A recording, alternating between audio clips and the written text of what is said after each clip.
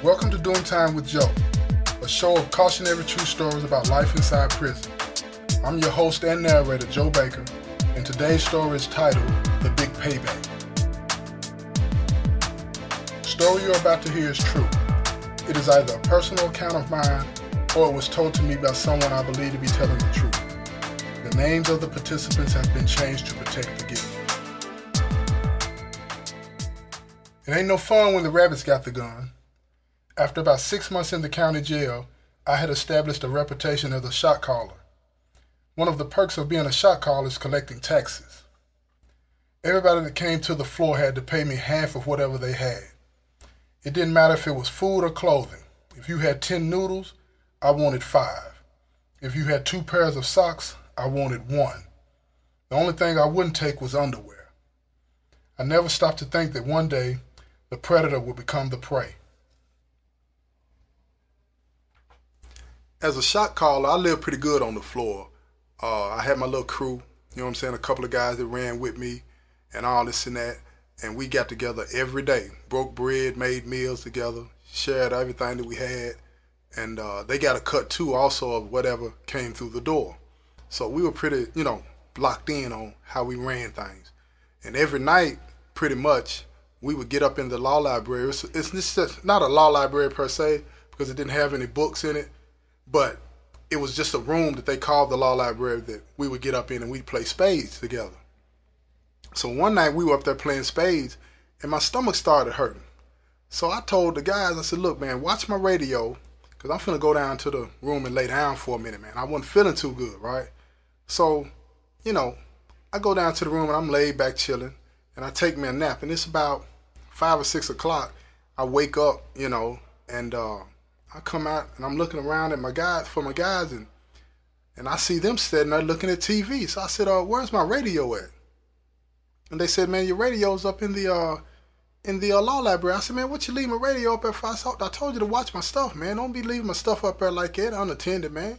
I don't trust these people, and it was one of those old square box radios that somebody had left me. You know what I'm saying? The old head had gotten out of jail and left it with me because he, I guess, I don't know, he thought I was going to be here for a while. I needed something, to distract myself with, so I listened to the music on and everything. And whenever I came out of the cell, I'd bring it out so other people could listen to it.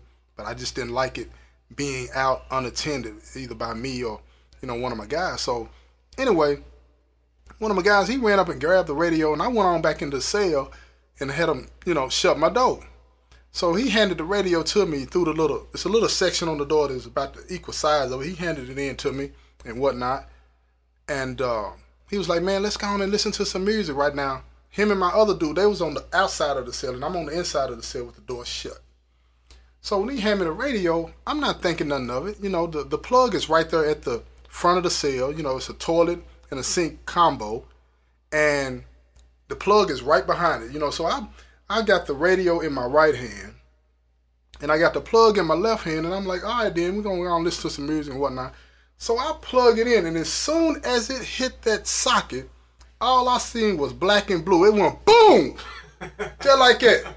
I mean, it was like something you see on TV, man. I was lifted up out of the air and I hit the back of the wall of the cell. Back hit it, I'm out. When I seen the black and blue, that was the last thing I seen. Next thing I know, I'm hearing an officer smacking me like this.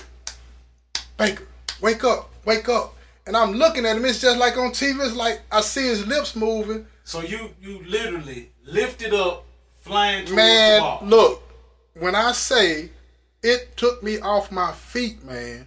It took me off my feet, and I hit the back of the wall, man. It had to be at least 6 feet that it blew me. You feel what I'm saying? And I went the other way. So the officer's smacking me. Boom, boom, boom, boom, boom. Baker, can you hear me? I'm looking at him, and I see his lips moving, but I can tell what he's saying, but it's like I can hear it and it's muffled. You feel what I'm saying? I'm like, oh, what's going on?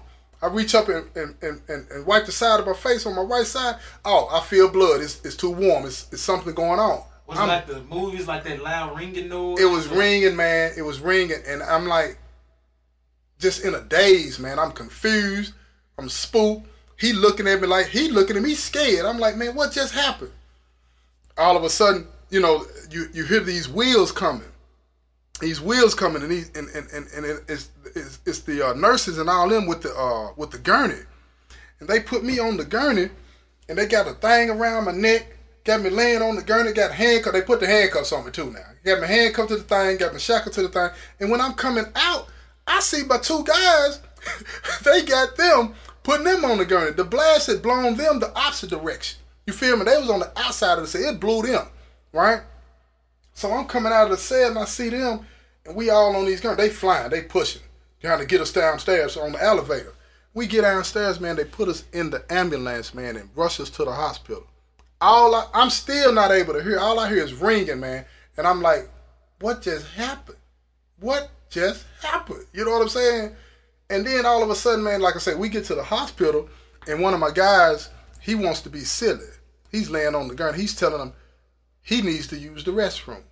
I'm barely able to hear what's going on, but he trying to pop his whip, try to get them to take the handcuffs off him.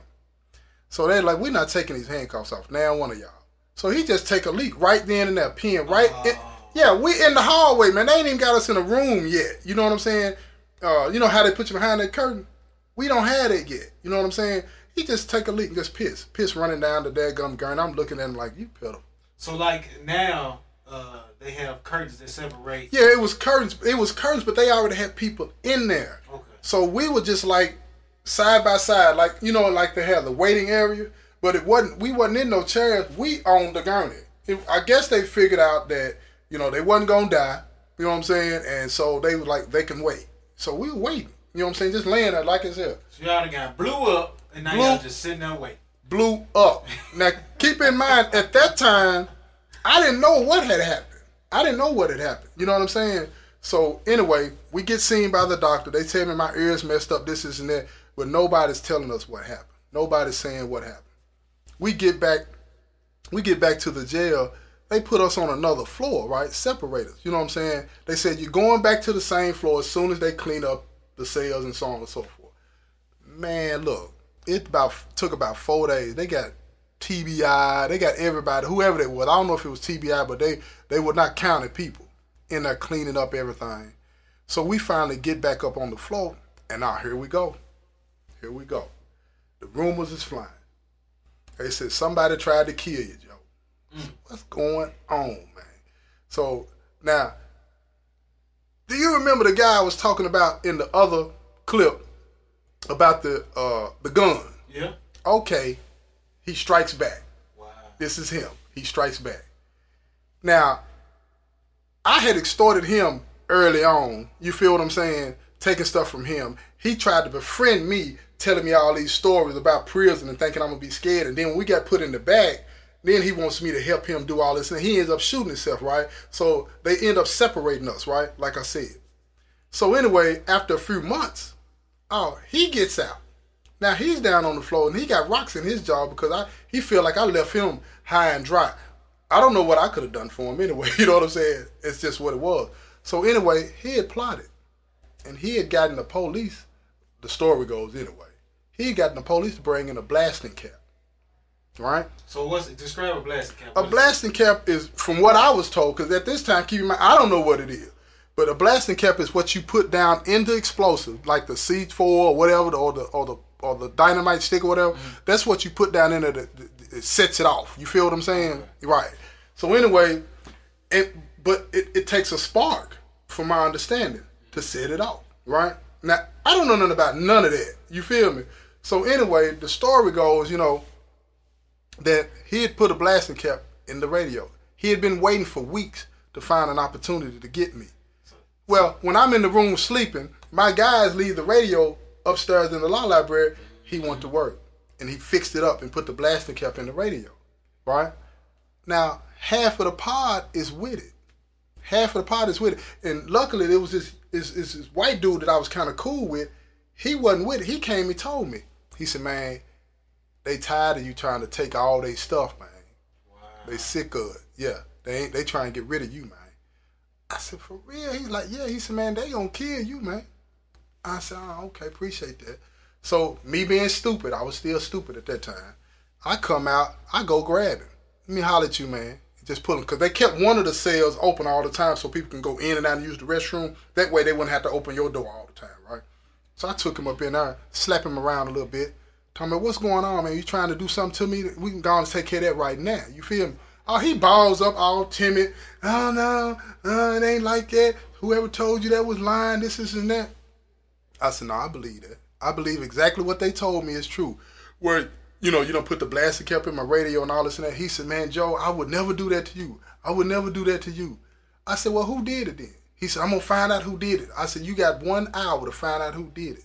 Oh, worst mistake I could have made. As soon as I let him leave that daggum room, he went straight to the tower, got the police's attention, and told the police he needed to be put in protective custody and that I was trying to kill him. So, boom. They get him, take him to protective custody, and they come and get me. Come and get me. And guess what they tell me? What they tell you? We gonna charge you with attempted escape. We think you took that blasting cap, took your mattress, and put it on the wall and put the blasting cap, the radio between the wall and the mattress, and it was gonna blow up and it would have blew the wall out. I said, man, there ain't no way that would have happened because, first of all, I wasn't trying to escape. Second of all, the plug won't reach the wall. You feel what I'm saying? But they used that as a precursor to get me off the floor, man. You know what I mean? And that was the first attempt on my life. And what I learned out of that was, I had spent months on that floor extorting people, taking things from them, just being, the worst type of person that I could be. You know what I'm saying? Because I was just thinking about myself and my dudes. But I didn't think about those dudes that I was taking the stuff from. Their parents is sending them these noodles because you don't get a lot of food in the county jail. You know what I mean? But I was taking stuff from them, and it never dawned on me that one day that they would get tired of that. But see, back then, I thought that's what you were supposed to do. You feel what I'm saying? Either you were going to be the predator or the prey. You feel what I'm saying? That's it. That's it. So I felt like, well, it ain't going to be me that's getting my stuff taken, so I'm going to be the one that's taking the stuff. You feel what I'm saying? Now, that set me on a path, for years of doing all kind of wrong stuff. You know what I'm saying? So, what I would like people to take from this story is that, look, you got to always be mindful when you're doing something that, the other people on the other end, the people that you are abusing, they got family that love them. They got pride too. You feel what I'm saying? They just want to do their time and go home. You feel what I'm saying? Or if they're not going home, they just want to do their time in peace and be left alone. I don't have a right. Nobody has a right in here to be victimizing somebody else in here because you think that they're weaker than you and you're stronger than them. I just don't think that that's right, and I hope that that's what, you take away from this lesson. Thank you for tuning in to the show. Join me next week and hear the story about Judgment Day.